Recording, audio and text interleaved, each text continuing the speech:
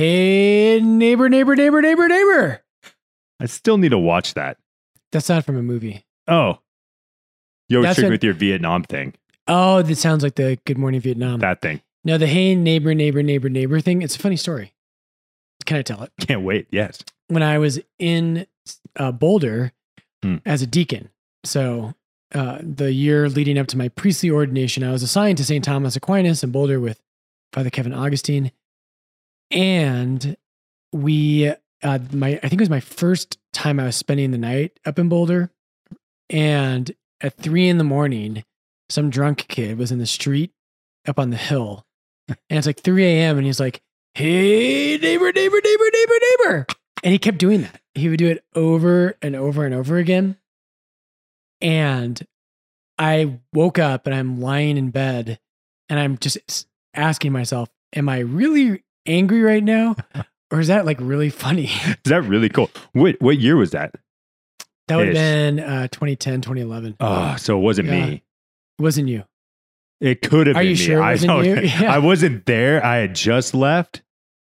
If you would have said like 2009, Yep.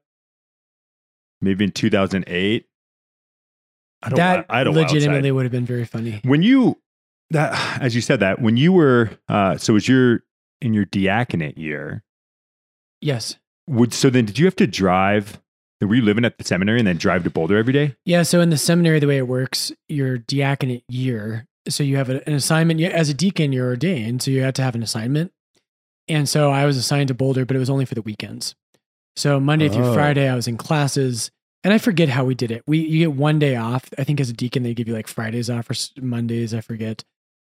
But then you're gone for the weekend. So I would drive up to Boulder, and it was an intense year because I had a couple of shout outs maybe from all the way back then. Yeah. It was a very difficult, at least year in terms of it was very demanding, but it was a great year too. So that year I wrote my master's thesis. And so shout out Dr. Tim Gray, who, he was like, we're not really writing a master's thesis. He's like, basically you're going to go for a doctorate, which never happened. But he thought at the time I was going for a doctorate in scripture. And basically Dr. Gray was like, I'm going to kick your butt on your writing and I'm going to tear you to shreds prep you. to prep you for doctoral work. And so it was so funny. I was writing my thesis and I would hand in chapters and different things. And I'll never forget, Tim doesn't listen to this, I don't think, but there's one page I'll never forget that I handed in to him and he circled it like 18 times, marked up all kinds of things on the page. And then he got frustrated and he wrote in like this thick marker on the page and he said, could you make this any more boring? Yeah. I know. Gotcha. Right. Thank you, Tim Gray. Yeah. Love you too. But it was a great year. And then I was in Boulder and Father Kevin Augustine, who ended up leaving the priesthood. I have a great love for him. He's a very good man. And I honestly have a lot. I think 10 years ago, I would have, or more than that, I would not have really understood. And of course, we never want anyone to leave priesthood. And it's sad, but I understand in a way I would not have if I was not a priest. And so I love Kevin. He's a fantastic human being. So shout out to him. But he was very demanding that year. He's maybe the most gifted priest I've ever met. And Wow. we became good friends that year, but he demanded a lot of me. He wanted, and so I was being torn in like 18 directions my diaconate year. And the companions were the third party. The companions were like, we never see you. Where are you all the time? There it is. That's how they sound when they talk. They're like, we don't get to see you enough. Back then, that would have been what? Just you, They're Father probably just the Nepple, six of Father. us. Oh, okay. So the original Father four, Mike. myself, Father Nepple, Father Book, Father Rapp. It's weird calling them by their last names. Yeah, And then Father Brady and Father Greg Peterson had joined at that point. that's right. Oh, And maybe even Wunsch. okay. Maybe even Wunsch. Goebel. Father Wunsch. Goebel I think Goebel too. Goebel it took him a little while to discern in, but I think he was part of things by then. It's been a minute since we went ahead and talked about Father Jason Wunsch. What a loser. I hope he somehow comes across this while writing Zwift for 8 hours and just knows that I'm thinking of him while he's probably writing and like doing the mustache thing. Yeah, I love Father it. Jason always like twirls his mustache. It's the one of best. his trademarks. How about, I'm going to throw myself a shot. How about me, the verbiage of diaconate year? Very good. I nailed it. You nailed it. I nailed it. I'm so nailed it. stoked. I got a little nervous when I said it, and I was like, I'm pretty sure this is it. You just got to say it with confidence. Yeah, you do. Just go with it. I went with it. Send it. My shout out. This one actually was really cool. So I was at the CU football game. I've now brought Gianna to 2 At the CU Buffalo's football stadium. Buffalo Stadium. That's right. And first of all, it's like my Steph knows that's my day to shine. Like that is. Oh yeah. Ever since everybody I played knows there, you, and it's like ever since I played there, like I always dreamed of bringing my kids. Yeah. You know, and like right now they're not letting people really get too close to Ralphie because it's the new one, and she's like baby Ralphie. Dude, she looks like baby Bambi. Like it is. But baby Bambi could mess you up.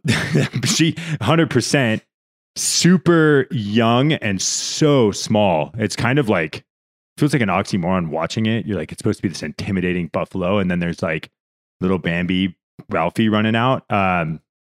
So I'm like dying to get down there and take photos with Jeej. But I've been at the game. I was at the game and the Basellis were there. This is my shout out.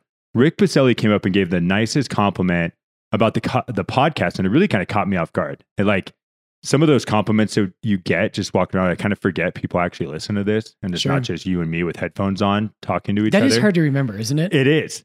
And like he came up and he like referenced a pod, and I thought he was going to talk about like Bishop Barron's podcast or something. And I'm like, oh, wait a second. You're talking about ours. That's fantastic. But they are just such a wonderful family. Got to meet his mom, which was awesome. They were on their way to they left early because they were going to the Brown Robe event. And yes, for the Capuchins. That's right. So, and they live in my neighborhood, which is even better. That is cool. So yeah, the Basellis are great. They're extended family. They're kind of a big Catholic family in Colorado. They're everywhere. And we've got Brian and Brittany. That's right. Here at Lourdes who have kids at our South Campus.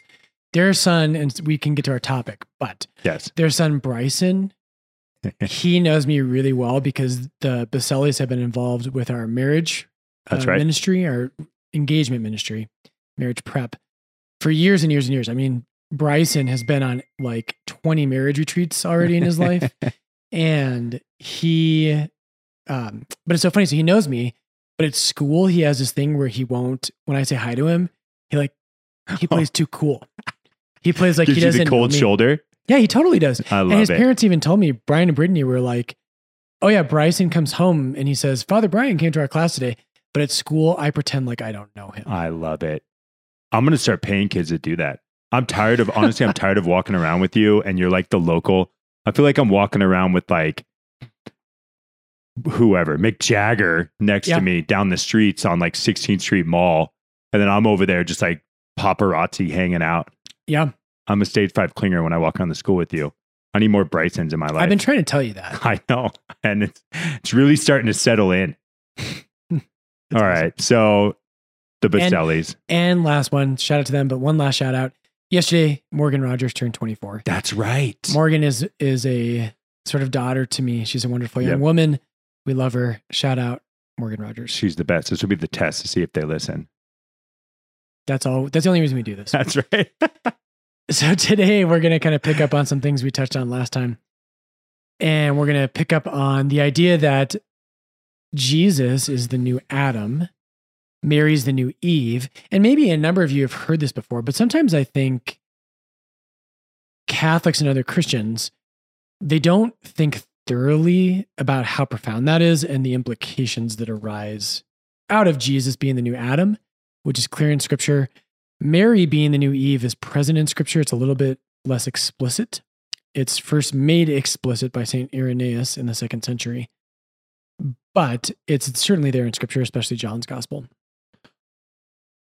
How, I'd never heard that. So last podcast was deep and you kind of dropped that bomb towards the end. So we definitely wanted to follow up on it. But when you say that, like how many people actually like let that settle in?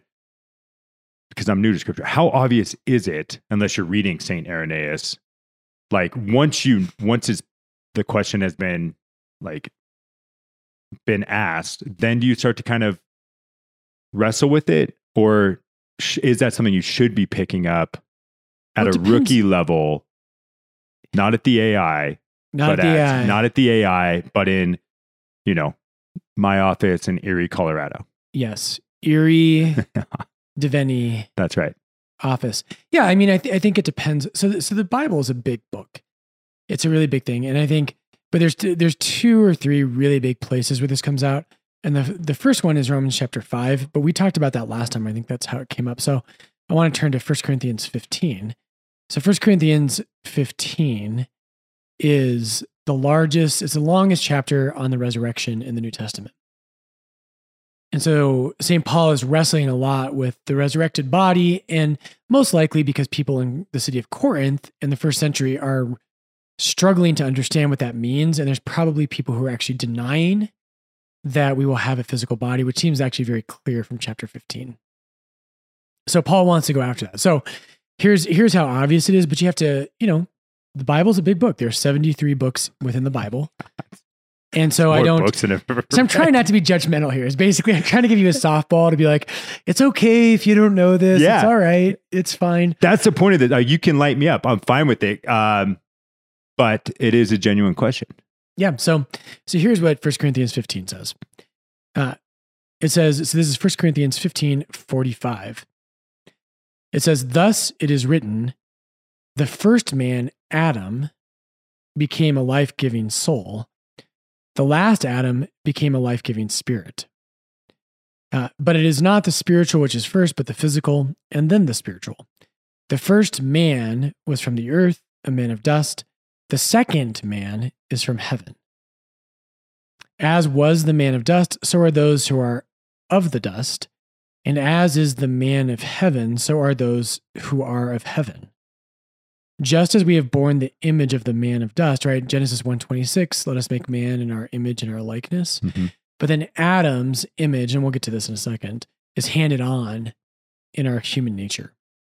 But he says, just as we have borne the image of the man of dust, we shall also bear the image of the man of heaven. So Paul is very explicit here. There's the first Adam and there's the second Adam. What are you laughing at? Yeah. Well, when I think it's 2 Adams. I'm like, who's this other Adam? Yeah. And it's Jesus. Real explicit would be there was Adam of ash or of dust, and then Jesus of heaven would help me out a lot. Yes. I need that in the Cliff Notes. Yes. And then the other one, maybe we should look at Romans 5 just very briefly. Romans chapter 5 is very similar. Romans 5 is the most explicit place in the Bible where the dogma of original sin is taught.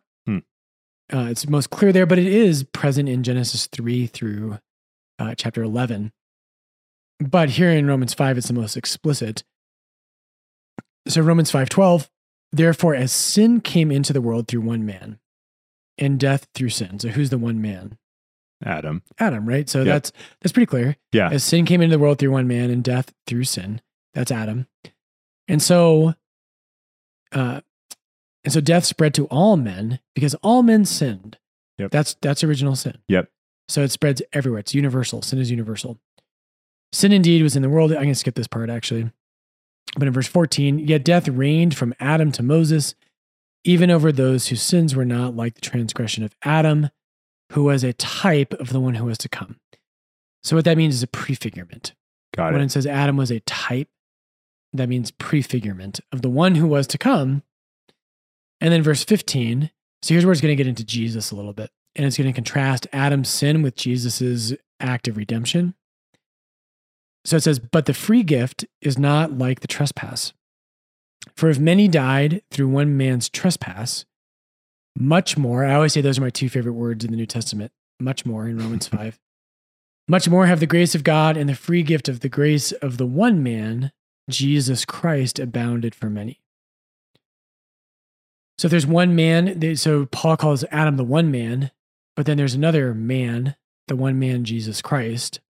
And this strikes at the heart of something that a lot of Christians, I don't think we always think of as being at the heart of the gospel, but it's at the very center of the gospel, is that Jesus is not merely here to kind of pay the debt of our sin and take us to heaven. He certainly is here for that. Jesus is here to restart the human race. Yeah. And so because he's the new Adam, Adam was the founder of humanity, and Jesus is the founder of the new humanity. Switchfoot used to have, there's an old song from Switchfoot called New Way to Be Human. And they're referencing this. The old way to be human was to be like Adam. It was to disobey God. It's to live life for yourself. Yep. It's to say, hey, I don't trust you, God. I'm going to eat from the fruit of the tree. I'm going to do things my way. And I'm going to live life as I see fit. But Jesus provides a new start for the human race. And so those of us who have been baptized and who have been made partakers of the life of Christ, that's what sacraments do, there's a new way to be human. There's a new human race. And so logically, this leads to, if there's a new Adam, wouldn't it make sense to say there's also a new Eve? Oh, it's deep. Now, it's not going to be the same, but we'll get to that maybe. Okay, so my ego does not want to ask this because I don't want to sound stupid. But circling back really quick though, and in that, I'm going to defend myself because never once in my life have I actually read, I don't know about read, but used prefigurement. Yes. What does that mean? So like a foreshadowing? Yeah, it's a foreshadowing. Okay. That's right. Mm-hmm. So for instance, the easiest one in scripture maybe to think of with this is, so in Genesis 22, Abraham takes Isaac up a mountain. Isaac, if you do the math, is a grown man at this point, and Isaac carries a bunch of wood up on his back. He climbs a mountain. Abraham's like 110, I forget, at that time. And which means that if Isaac's a grown man and Abraham's 110, and Abraham's going to sacrifice Isaac, it means that Isaac actually did it freely. So Isaac carries a bunch of wood on his back in obedience to his father, goes up a hill to be sacrificed. And there's a ram that gets its head caught in a thicket, which should remind us of the crown of thorns. But anyway, the early Christians look at this and they say, this is a prefigurement or a foreshadowing of Jesus. Whoa. Okay. There's a son who goes up on a mountain, an only son, as Abraham calls him at least. Got it. You see the pattern. Yes. Oh, it's deep. Okay. So Jesus is the new Adam. Jesus is the new Adam. And so I think one of the biggest points here, and what we want to kind of get to today, building off of last week, is there's a really controversial question for a lot of people. Maybe not present in their minds, but once they hear what some of the church fathers say about this, they're kind of shocked. But we want to talk a little bit about celibacy. Yep. And we're going to get to that. But really quick, let's talk about why is Mary the new Eve? And I think to understand this, one of the coolest things, and this is, again, these are such amazing things in scripture. But in John's gospel, John begins his gospel and he says, in the beginning, John 1:1, he says, in the beginning was the Word. And for most of us, and not just for most of us, for all of us, what St. John wants us to hear there, if he says, in the beginning was the Word, what does that reference? The Word of God? It does reference the Word of God, but what in the beginning was the Word? What should that remind us of? Genesis? Yes, very good. Yes. So the very first words of the Bible are, in the beginning, God created the heavens and the earth. Mm-hmm. And so John begins his gospel and he says, he has the same start, right? In the beginning was the Word. Well, in Genesis chapter 1, how does God create the world? Breathe? Breath? Not breath. So the Spoke. Spirit of God is hovering on the waters, but you said it, yeah. Spoke. He spoke, and into right? existence. So that's what God does, right? When he creates light, how does he create light? He says, let there... Claps his hand. Clap on. Clap off. Clap on, yeah. Let there be light. He says, let there be light, and there Yeah. is light. So God speaks creation into existence.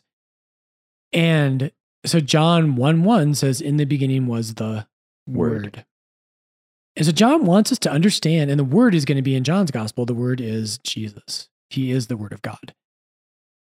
And John, right at the start, wants us to understand this is a new beginning. It's a new Genesis story. Because in Jesus, the world is made new. There's a new beginning. He's the new Adam. So what happens in John 1, you get all these themes that should echo the Genesis story. So in John chapter 1, verse 9, it says, even actually go back to verse 4, in him was life, and the life was the light of men. The light shines in the darkness, and the darkness has not overcome it. Well, the first thing God creates in Genesis is light. Yep. And so John very obviously, very clearly wants us to be hearing echoes of Genesis chapter 1. Have the context for it. Okay. So I could quote a bunch of scriptures on this, 2 Corinthians 5:17. I've quoted on the show before, on the podcast. It's one of my favorite verses. If anyone is in Christ, he is a new creation. The old has passed away. Behold, new things have come.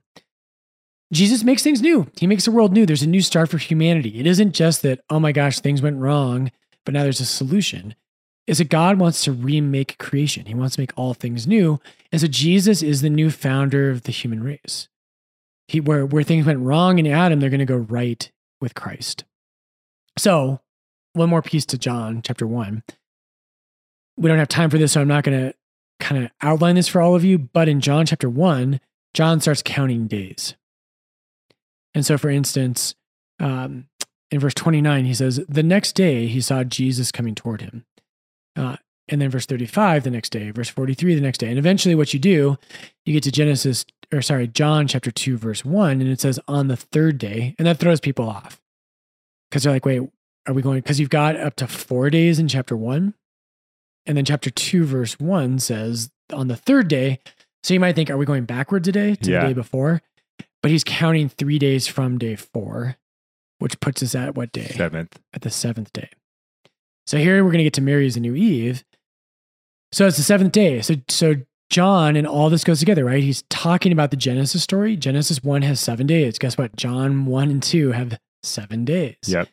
And the 7th day in Genesis 1 leads us to the creation of Eve.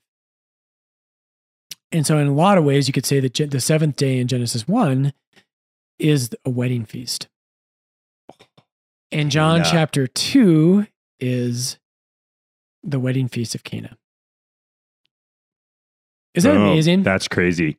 I love that stuff. And so John 2 lands us at a wedding feast.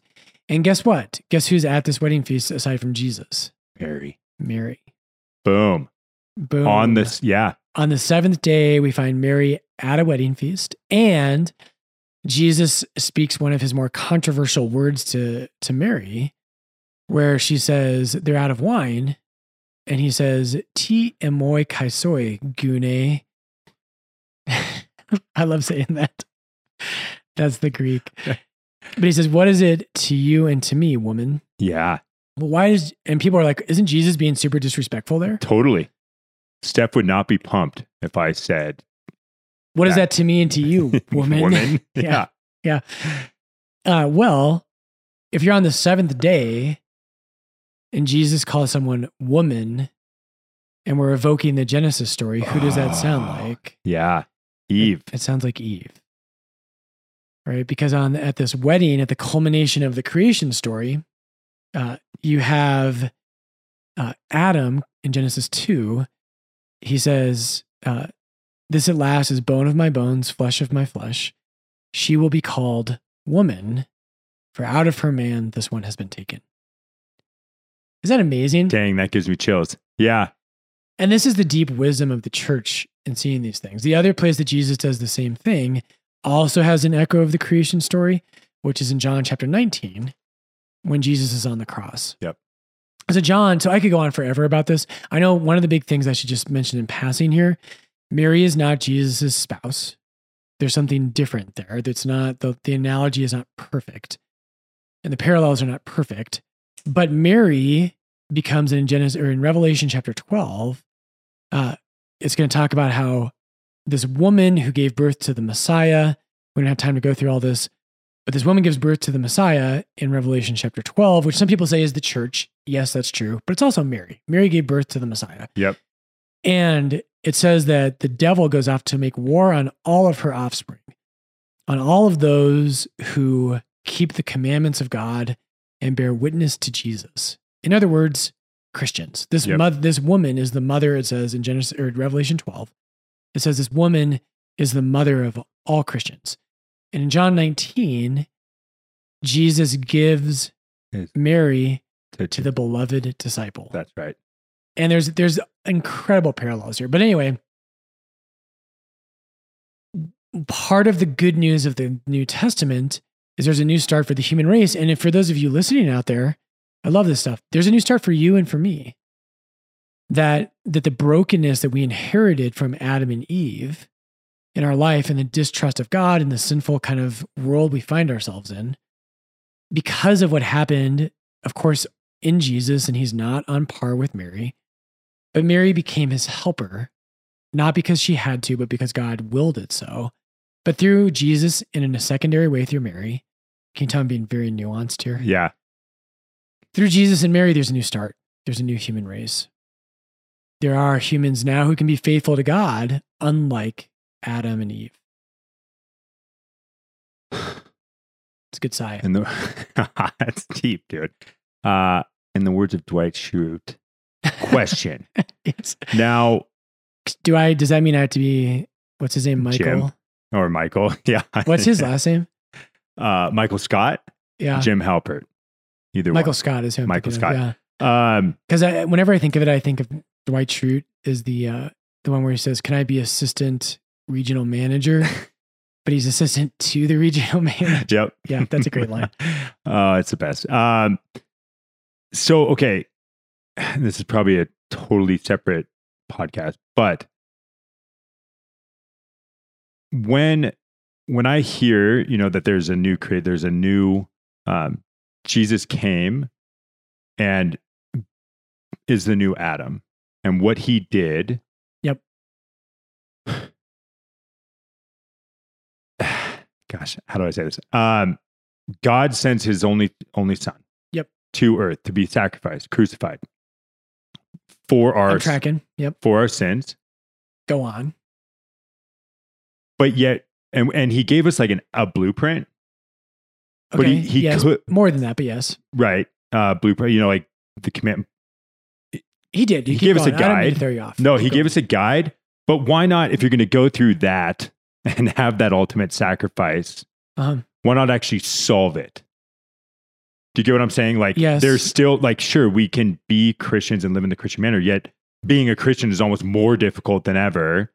And we still have those same Adam and Eve original sins Yes. that we battle. Correct. Why not just go ahead and eliminate that temptation, that, why leave a little bit of, I guess, free will in it? Yep. If you're going to come back and defeat your ultimate enemy, Satan. So only God can Judge me now. judge you. That's also true. Tupac. That's not what I was going to say. That's also true, though. But Balthazar has a great, in one of his books, Theodrama Volume 4. I'm on volume 3. This is why. You're on Volume 3. I thought so. Perfect. I thought I saw that on your desk the That's other day. right. But he talks about there is a mystery here, and he explains this, of course, better than I ever could. But he talks about the interplay between what he calls finite and infinite freedom. And what he means by that is that you and I have finite freedom, right? We really do have freedom. It's real. Yeah. But it's not infinite, right? As much as not to just throw a throwaway line on this. In fact, I'm just going to skip that. I'm not going to say that. What if I say this? I have freedom and I can make decisions about being healthy, and I could drink a little less red wine and eat, not as much pasta and ice cream, and I could be even more fit than I am now. So I have that freedom. I don't really have the freedom to be Tom Brady. Got it. Right? Yep. Like Yeah. my freedom has a limit. That's right. As much as I might choose, but God's freedom is infinite. Yep. And so what Balthazar is going to get at to get to your question is, God can be infinitely free in a way that somehow can accomplish that goal, but also doesn't take away our freedom. Got it. We can't do that. Yeah. And I think what God, he did solve it in a sense, but you're right. It doesn't feel like that. I'm still like, man, crap. I stink. I'm not very courageous. And we have all these problems with different things at the church. And I wish I had more courage, and I wish I had less sin in my life. And why is it so hard? Yeah. And that's a real question. The Catechism, I was reading that today actually about that. But I think part of it is that it's an analogy I've used with you before, but I think of Gianna. Yep. And when she's 8 years old, I don't think she's going to get picked on because she comes from you and Steph, and she's going to be like the beautiful, athletic, strong. She's going to be picking on other kids, honestly. But I hope so. Hopefully, no, you hope Otherwise, not. Dad's got to step in. Yeah, go ahead. But if she was getting picked on, one thing you could do is go fix the problem. Yeah. But what you might do as wise parents is you might say, "Well, honey, we're gonna fix like some of the problem here, but we want you to grow up to be strong, and mature. And because of that, we actually think this tough thing at school that you're going through where, your friend made fun of your My Little Pony backpack. We want you to face that girl and talk to her. Yeah. And I know you're scared of doing that, but you, as a good parent, by doing that, you're going to train her not just to have her problems fixed, but to become a certain type of person. Totally. Okay. It's something like that. Yeah. That's fair. Okay. So then, and I know you've talked about this before too, but so Jesus came and basically had to fulfill the Jewish thinking, and there's a whole lineage and all that kind of stuff. So is that why, and obviously we're talking about Mary being the new Eve, right? But it was imperative that Mary birth the Messiah to fulfill the lineage scenario for the Jews back then? Yeah, the lineage that's an interesting question. The lineage tends in Matthew chapter 1 and Luke, Luke chapter 3. This is the one I forget. But the two genealogies in the Gospels, they, Luke 3, they trace Jesus's lineage through the father because that's what Jews did in the time. Okay. But they're more tracing, but it's more about Jesus and Adam. Got it. So Luke traces it back to Adam. Got it. All the way to the first man. Yeah. Matthew traces Jesus' genealogy to David and to Abraham because of the promises God made about the Messiah coming from Abraham and from David. Got it. That's why. And Matthew's writing to Jews. Luke is writing to non-Jews. Okay. So Luke, it makes sense for him. He's like, no, I'm going to trace Jesus back to the father of all human beings. Jews trace their genealogy, and they would go back to Adam, but really they see Judaism really starting with Abraham. Got it. Okay. Yep. Okay. So Mary's the new Eve. And so the reason what we want to talk about today is celibacy. Yep. And so this is a really sticky topic. We like picking sticky topics. Somehow it's one of the, in my years of it, not years, I mean, only a few years, but attending RCIA, it always gets brought up. It's intriguing, I think, Yeah. Well, I think part of this, and let's just be honest, is I think as adults, sexuality is a hot topic. Yeah. It just always is. And it's a hot topic because, there's a lot of us struggle with sexuality. And I don't just mean the transgender or LGBTQ kind of stuff. I don't mean that. I just mean, how do I love my spouse and how do we integrate our sexuality in a way that's really healthy and loving, and how do we navigate that? And I think I'm not married, but I think that's hard for a lot of couples. Yeah.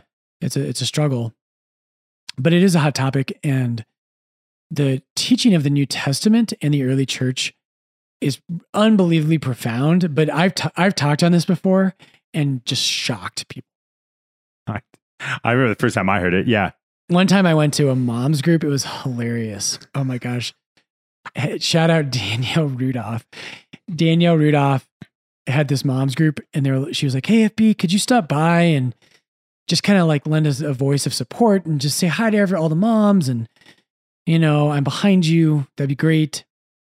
So I said, sure. And I went, and they had a real speaker that day. They had Dr. Susan Sonner Wright. Oh, who is brilliant and someone I look up to immensely. Yeah.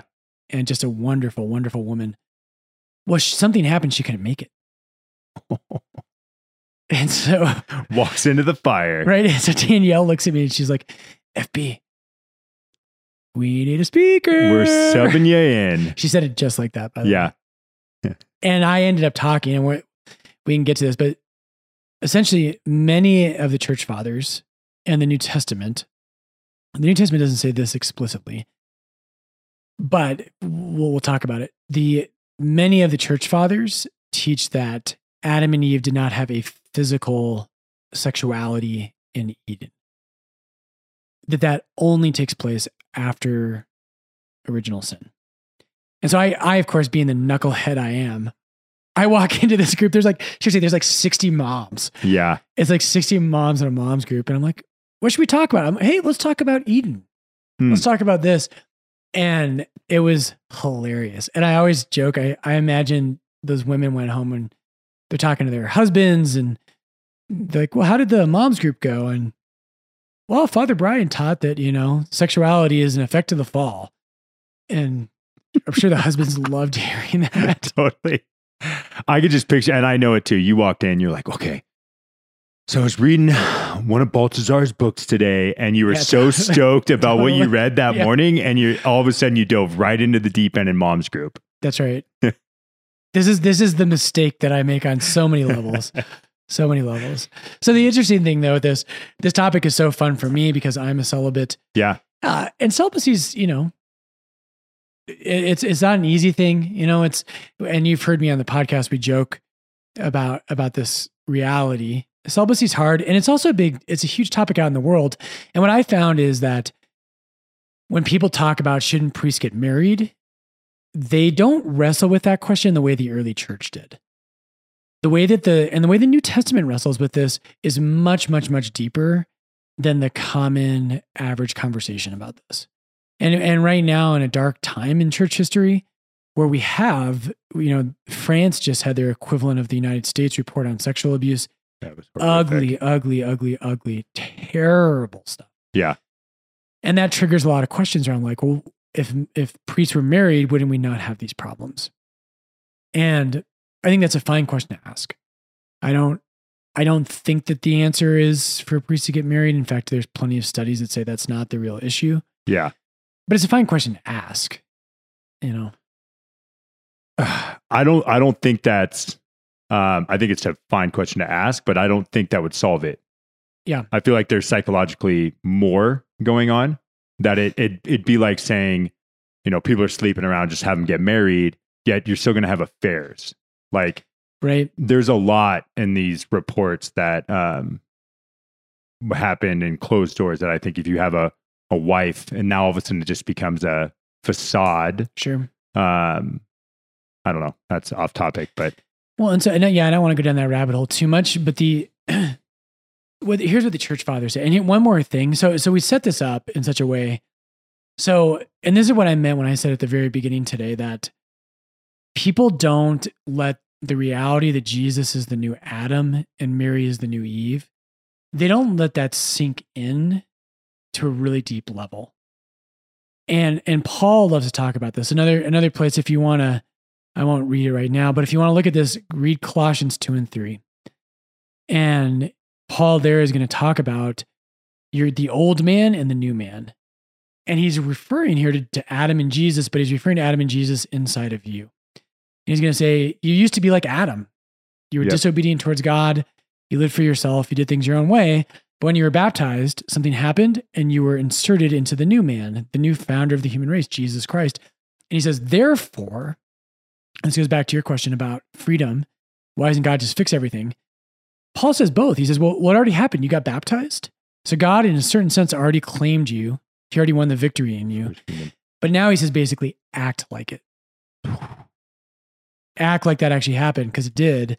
Give a man a fish or teach a man to fish. Or teach a man to fish. Yeah. That's what it feels like. Yeah. No, I think that's right. And so the other passage I wanted to bring up here is in Mark's gospel. It's in Mark chapter 12. And this is another key, just kind of, we don't think about these things. So if Jesus and Mary are the founders of a new human race, why are they both celibate? Yeah. Why is that? Is that just an accident? Is it just because, and I think what most of us, if we think about this, which I don't think most people do think about it, but I can imagine most people thinking, well, it'd be kind of weird to be Jesus's girlfriend. You're like, yeah, made out with God yesterday. Yeah. I mean, I think a lot of people think of it kind of on that level, but there's something much deeper happening. So in Mark, I'm not going to read it all, but in Mark 12:18 through 27, there's a question the Sadducees have about the resurrection. And they bring up, do you remember the story where they bring up, there's one woman, she married a guy, he died before they could have children. Then there's 7 brothers, and each one of them marries this woman, but none of them had kids. And they say, in the resurrection, and they're trying to disprove the resurrection is the context. Got it. They say, whose wife will she be?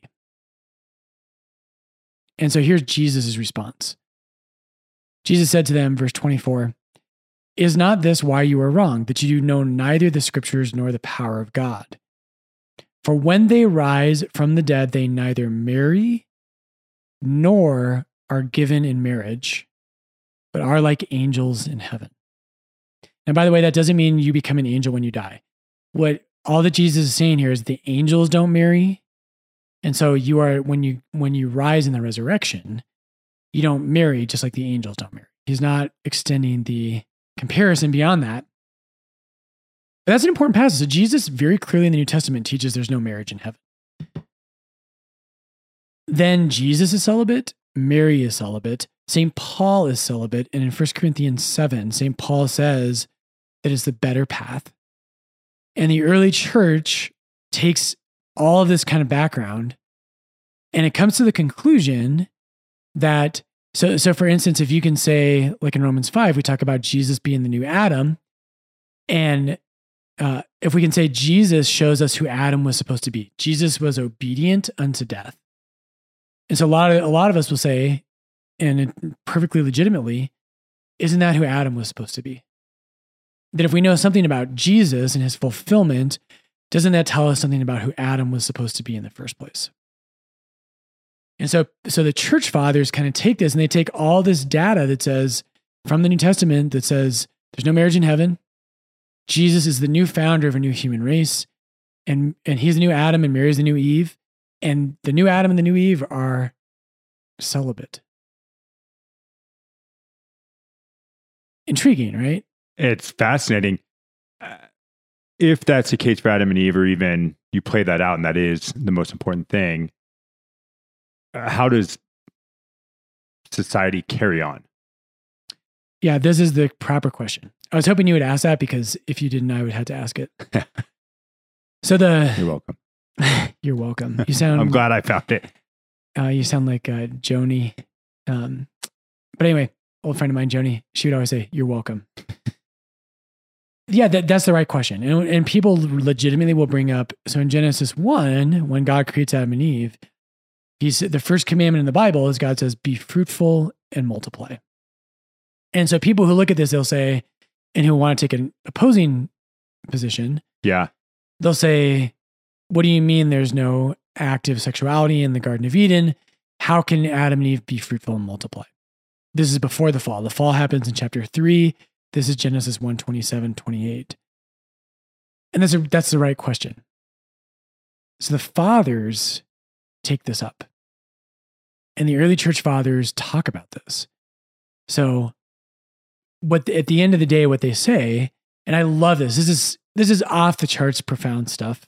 But what I hope one of the things that comes out of this podcast is I feel like oftentimes in Christianity, we don't get meat. We don't get meat and potatoes oftentimes. And I don't mean to be judgmental of other places. But sometimes in a homily, it's really hard to go this deep into a topic. Yeah. I can't teach on this topic in let's be honest, 20 minutes. Right. We're at 45 minutes on this podcast right now. I can't go into that. And so I understand sometimes why it doesn't get out. But this is not ancillary stuff. This is the great teachers of the Christian faith wrestled with this question. And virginity is the fathers didn't tend to say celibacy. They would refer to virginity. The fathers of the church understand virginity is not a side issue to Christianity, but it being right at the heart of what Christianity is about. And we don't get meat and potatoes. And so I hope this is helpful for some of you out there. You don't have to agree with the early church fathers on this. But what I have found is that most people don't even, these are some of the greatest minds and teachers of the Christian faith. And people don't even know what they said because we don't talk about them. Right. So what the fathers say to your question, so how can Adam and Eve be fruitful and multiply? And how can they at the same time be virginal, is the way the fathers would say it. Gosh. How is that possible? Well, here's how they answer it. They say that what sin does is it divides things. Okay. So that's very clear from the Genesis story, is that in Genesis, after the fall, Adam and Eve are divided from each other. Mm-hmm. And as you watch scripture develop between chapter 3 and chapter 11 of Genesis, sin creates division. 11 is the Tower of Babel. Sin creates division where all the languages are divided.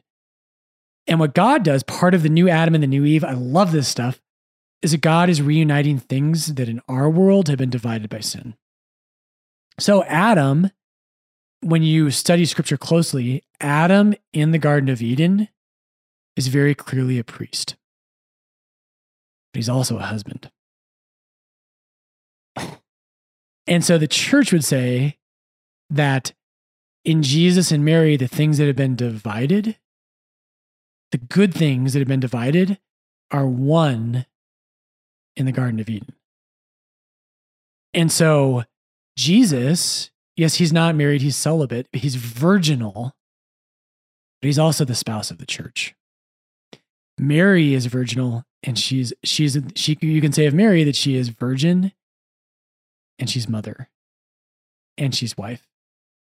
Oh, dude, this is deep. It's profoundly, isn't that beautiful? And that's crazy. So this is all, by the way, this is Balthazar's treatment of this that I'm building off of, if you're curious. But Balthazar is going to quote the church fathers at length on this issue. And not just the church fathers, by the way. He's going to quote the great medieval thinkers like St. Thomas Aquinas, who talk about this as well. And in heaven, right, what Balthazar will submit and what many of the church fathers will say is that there is a wedding in heaven. It's called the marriage feast of the Lamb. There is a wedding in heaven, but in heaven, virginity and marriage will not be exclusive. And we won't be, and also what happens in heaven, this is not necessarily where I wanted to go with this, but in heaven, we won't be married to just one person. Heaven is the wedding of the church with Christ as the groom of the church. So one more thing, and let me answer this, and then I'll throw it back to you. The last thing I would just say about this. So what the fathers believe is that Jesus and Mary teach us something about what Adam and Eve were supposed to be. And different ones of them come up with different answers to this. So St. John Chrysostom, for instance, says that prior to the fall, there would have been multiplication of offspring the way that Mary did, that it would have been virginal. Oh. That Mary shows us who Eve was supposed to be. Others disagree with that. So St. Augustine changes his mind over the course of his life. And St. Thomas Aquinas takes the same line as St. Augustine. And what he says is there would have been physical intercourse before the fall, but that it would have been in such a way that our passions or our lust, these kinds of things, that they would not have been there. That it would have been a pure act of the intellect and the will and a pure act of love, and that our like kind of physical desires that now seem to run the show. Yeah. That those things would have been at the very least ordered and maybe even absent. And that's the view that St. Thomas Aquinas. So a very pure relationship. Yeah. And so if you think about it, right, like after the fall, and just look at the world today, even in really good marriages, in the best of marriages, there's desires, there's fears, there's sometimes domination that can happen, and it can happen both ways. And the fathers look at that and they say, something's wrong here. And what if there were a perfect friendship between man and woman that could be fruitful, but, and these things were absent, these kind of passions. Dang. Yeah. Isn't that profound stuff? And so this is why, by the way, so in the early church, there's a heavy emphasis on celibacy, on virginity, heavy emphasis. And the early church, the nascent church, that's a big word, nascent, just to be born. The early church was had very heavy emphasis on virginity. And it was a small church. It wasn't, we always joke in the Companions that Our Lady of Lourdes was probably as big as the entire diocese of Hippo, where Augustine was the bishop. It was a small church, really, in the beginnings. But in terms of emphasis, virginity held a very important place. So how does that then translate to the priesthood? So the priesthood is one, so this has been divided, is at least what Balthasar would say. So again, Adam is priest, but he's also married, and he's also the father of the human race. Yeah. And so both married people, and I think this is super beautiful, is that in heaven, in a way that we don't really understand here, heaven's going to unite things in a way that things are divided on earth. So another thing Balthasar says is he says, Adam would have been kind of like St. Francis of Assisi, poor, but also everything incredibly rich. Everything belonged to him. He was the Lord of the earth. And so in heaven, there's this idea that there can be a poverty that is wealthy. There is a virginity that is fruitful. There is a obedience that is the highest freedom. But after the fall, that these things kind of fell apart. And so anyway, so the thing I was going to get to with your question is, I think this is great for both married people and priests alike. I look at married people and, I always joke about Patrick walks home, walks in the door, Steph rubs his shoulders, hands him a bourbon, kisses him on the cheek and says, I love you so much. And she smells beautiful and she is beautiful and everything's great. And I think married people look at priests and like, oh my gosh, no screaming kids, no one to worry about except yourself. Yeah. Silence. You get to sleep in when you have a day off. And I think one of the things that this teaching is about is that heaven is it's a place that all of us can build towards in this life, where we have the fullness of God's blessings. And so Adam and Eve, right? Eve can be a virgin and mother, just like Mary's virgin mother. Adam can be priest and father. In heaven, right? In your married life, you and Steph are working towards the fullness. And in my priestly life, I'm working towards the fullness. And so those things have been divided, but we can both use our states of life as graces of God to say both of these are paths to heaven.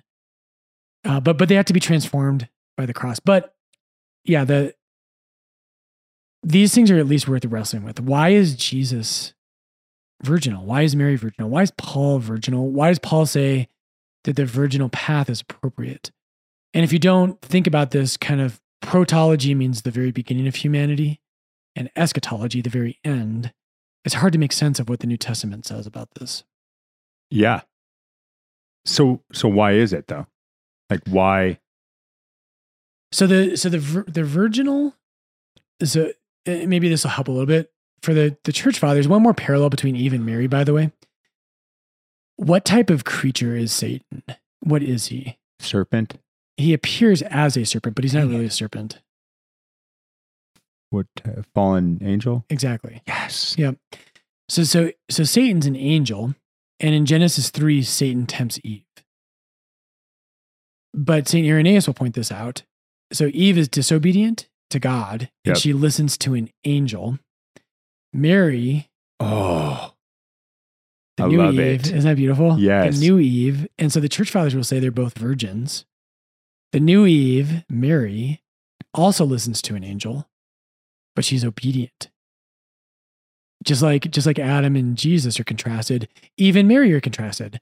And so, but what the fathers will say about this is that virginity is not, and again, building off all the same texts we've used here, but especially like Matthew 19 with the rich young man, where Jesus commends celibacy, in 1 Corinthians 7, where St. Paul does, the church fathers will say virginity is not just a physical virginity, because a lot of people look back at this and they say, oh, the church fathers were just prudes. And they just thought that sex was dirty and they were bad. That's not the case. Some of them probably did lean that way. That is true. There are some of them that did. But there's a deeper point. And the deeper point is that virginity in the scripture, this is what Paul says in 1 Corinthians 7, virginity is meant to be a sign of an undivided heart. Okay. And so Mary, the reason that Mary's virginity matters, it's like, who cares? Why are Catholics so big on Mary being perpetual virgin? Yeah. Like, who cares? Well, the reason the early church cares about this, and the early church is unanimous on Mary's perpetual virginity, which is amazing. But the reason it matters is because Mary's relationship to God is not that God is one part of her life. It's all of it. It's all of it. And the church still teaches this today. What the church teaches about my virginity is that being a celibate priest, it's not primarily meaning, most people think it's about being more available. Oh, Father Brian doesn't have a wife and kids, so give me a cell phone number so you can be available at all hours of the day. That's not what it's about. Virginity is about an undivided heart. And so what it's meant to say is that my priesthood in my life with Jesus is 100%. It's my everything. My job as pastor at Lourdes is not a job.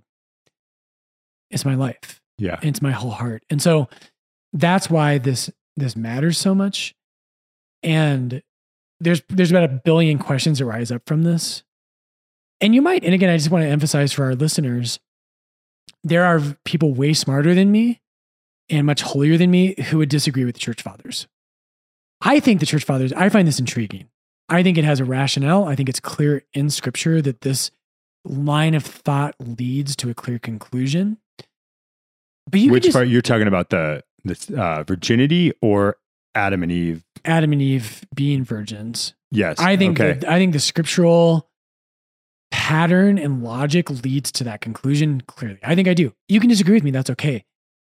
And again, many people do, but most people have never heard this. Right. And so celibacy just looks like this add-on. It looks like an arbitrary rule that has nothing to do with anything. And why is the church so mean to priests and nuns? Wouldn't there be more priests and more nuns if we just let them have a nicer life and we weren't so hard on them? And they miss all of this. Totally. Oh, it's fascinating. Because I think, as soon as you walk in, especially like walking into RCIA, right? And you're trying to wrap your head around this whole thing. It's like, what do you mean?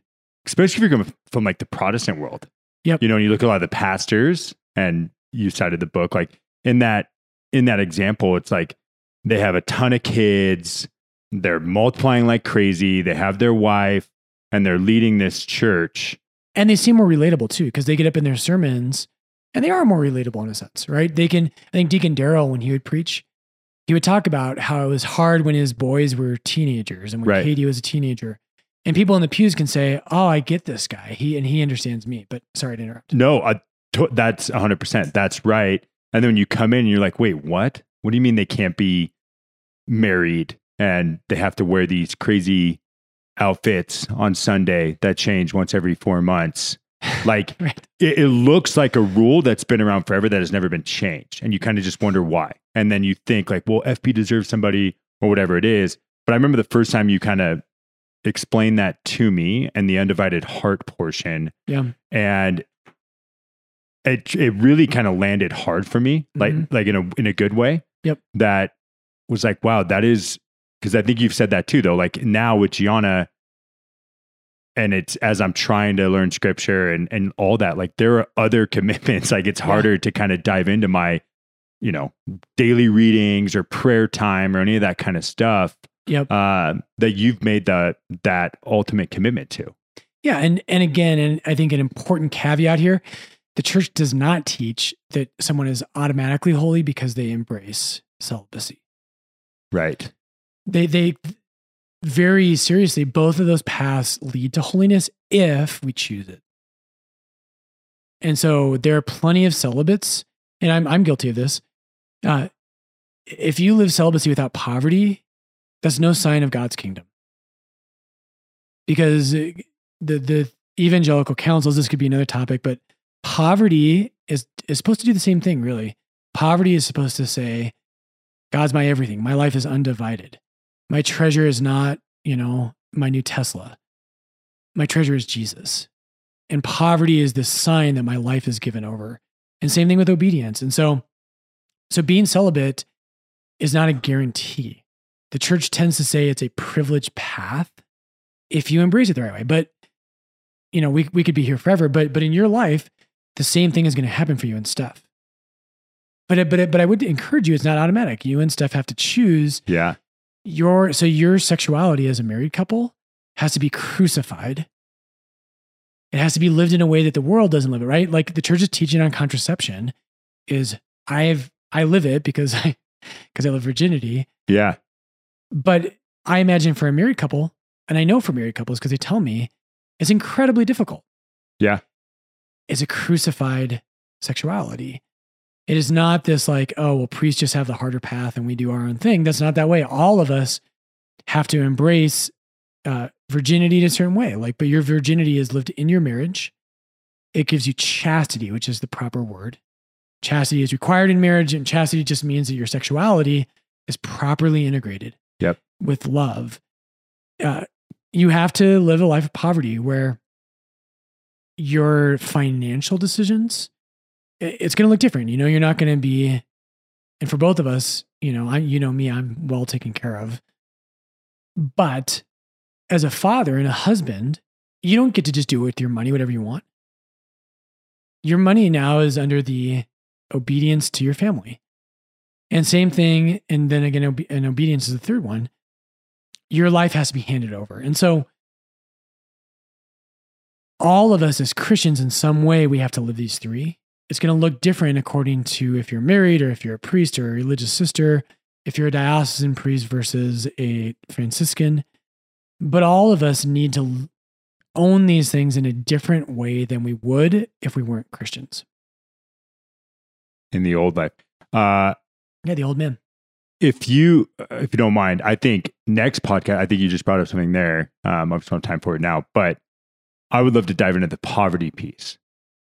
Because a couple of weeks ago at Mass, it was the reading on, I think we had Father Vitold, and his message was that, wealth is not a bad thing. Correct. But it's hard to kind of contrast that when you hear the word poverty and how you live that. Like, I understand what you're saying, where it's like, yeah, it's not my money. I can't just, go take a solo trip and venture to Italy and leave Gianna and Steph at home. But how is it okay? Is wealth okay? Like, you look at things like Legatus or any of these other type of things that are individuals who have found wealth. Yes. But I think you can live, if you don't wrestle with that topic either, you either judge them or you want to live a super, a literal obedience to poverty and really try to kind of maintain that. So I think it's a super interesting conversation that even myself, I still wrestle with day to day. Yeah, that'd be a great topic. And I do think one quick line on that would be, you and I know some wealthy people. And honestly, I'm blown away by how many in Denver, how many wealthy Catholics live this very well. Because the big issue is not simply wealth. It's where's your heart? Yeah. And so the church's, Father Vitold's right, the church's message is not that wealth is evil, but that it's dangerous, is the way I say it. Oh. It's not evil, but it is dangerous because it can capture your heart. Yeah. But we know many wealthy people. I would venture, I know probably at least 10 couples, I would say, who have serious money and who seem, they're not perfect, but who seem pretty detached from their wealth. And they live it well and they're very generous. And also, they want their kids to understand that this is not what it's about. Totally. And then you could also have people who don't have a lot of money, whose heart is completely obsessed with wealth. Yeah. That's a much worse position. And so we should talk about that. That's a great topic. Part 3, the states of life. Part three. 3. If I scandalized you today, I apologize. It was not my intention. I didn't scandalize anybody. No. But these are things it's we're things to wrestling with. It's very deep stuff. I was going to quote some church fathers, but we'll end here today. Give us a like. We're amazed that anybody listens to this at all, but thank you for doing so. We enjoy it. We think it's hopefully a ministry that brings other people closer to Jesus and to his church. So give us that thumbs up, spread the word. You can send us an email. I have not been great about answering emails. Neither have I, and I'm just getting back to it. I have not. I know a lot of pressure was on FB to do that, so hopefully I'll start picking that up. But a lot of people write in with their, theological questions, and then I just defer to FB because I can't answer it.